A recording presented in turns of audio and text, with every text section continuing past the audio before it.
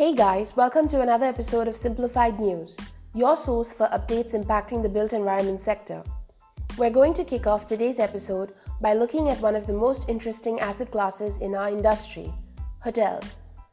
Our reference for this compilation is HVS Anarock, a collaboration between globally renowned HVS, which specializes in hospitality-specific solutions, and Anarock India, a real estate consultant.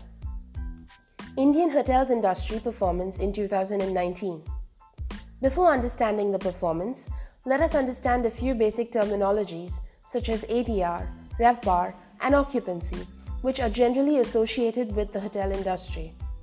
What is ADR? ADR stands for Average Daily Rate. It is used to indicate the average realized room rental per day, that is, room revenue generated per number of rooms that are sold. What is RevPAR? RevPAR stands for Revenue Per Available Room. The measurement is calculated by multiplying the hotel's ADR by its occupancy rate. RevPAR is also calculated by dividing a hotel's total room revenue by total number of rooms available in the period being measured. What is occupancy? Occupancy is calculated by the ratio of rooms sold to rooms available. It is a key performance indicator or KPI which helps to keep a tab on the ADR, forecast, and in applying revenue management. It is important to understand that two of the aspects that affect the industry are tourists, both domestic and international, and business, that is, meetings, incentives, conferences, and exhibitions, called MICE for short. The hotel industry makes for an interesting asset class because of the nature of incomes through its various operations, the value of the location and the property in itself, and the unique way in which valuations and feasibility studies should be carried out. Now that we know the basic terminologies and have a general idea regarding the industry, let us see the performance according to the HVS Anarock Hotel Advisory Services Limited Report of 2019. In 2019, the Indian hotel industry witnessed a nationwide RevPAR growth of 4.1% in comparison to 2018. While Mumbai recorded the highest RevPAR in the country of INR 6464, Chandigarh recorded the highest growth in RevPAR at 12.3% during 2019. However, even though the RevPAR picked up last year, it is still noticeably 28% lower than its 2007 peak. In comparison, it witnessed a drop from INR 5496 to INR 3967. Here, when we're talking about the RevPAR, we're referring to the average of the whole country. The industry has witnessed a temporary slowdown due to general elections and closure of Jet Airways, which resulted in slow growth during the second and third quarters of 2019. This can be interpreted as a drop in the number of people visiting places and an increase in the tension in the environment due to politics. The ongoing riots, agitations, and protests will only further rub salt on the wounds of the industry, but let's see where it goes. That's it on the hotel industry for now. We would encourage everyone to read about this asset class and appreciate its nuances. Let's move to the other news for the day, that is 28th January 2020. Coimbatore seeks to tackle the problem created by construction debris. Construction debris is a byproduct of the development of cities. It is also a growing concern for the sustainability and efficiency of development.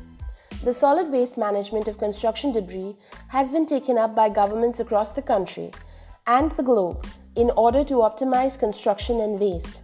Coimbatore City Corporation, on Monday, has tied up with a German firm to study the solid waste processing and disposal models of other cities in India so as to implement a feasible model for itself.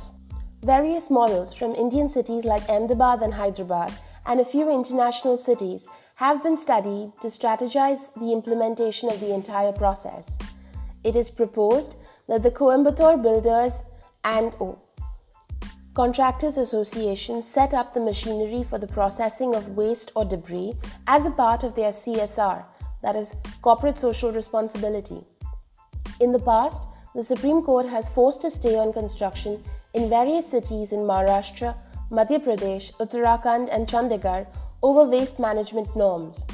Given that the real estate industry has been plagued with delay in delivery in the past, this move by the CMC is a precautionary step to avoid any action by the Supreme Court in the future and to encourage sustainable practices in the industry. ESR buys nearly 77-acre land in Sona to build a logistic park. With this investment, ESR expands to India's footprint in 14 locations. ESR acquired the land parcel formerly a part of the Keystone Knowledge Park, the first and only premier life science and technology ecosystem in northern India from the Meyer Group. The Blue Line extension will cost Rs 1517 crores and nearly 600 trees.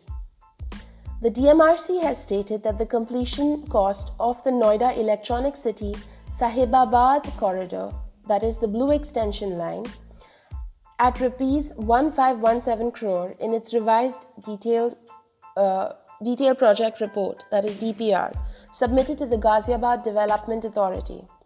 As per the DPR, the route will have 5 stations and will cover a length of a little over 5 kilometers. About 540 trees will be cut to make way for the metro corridor. And yes, they shall be replanting the trees according to the authorities. Raising funds could be a concern for the GDA. Therefore, the DPR also suggested that the Development Authority could go for value capturing by increasing the FAR on the transit-oriented development, TOD for short, on both sides of the route alignment. That's it for today. I hope you liked today's podcast. We'll be back with more news, broken down and simplified to make for some easy yet informative listening. This is Alexandra Charlotte Phillip from MBA REUI for Simplified News. Please subscribe to our channel, share with your friends, and stay tuned.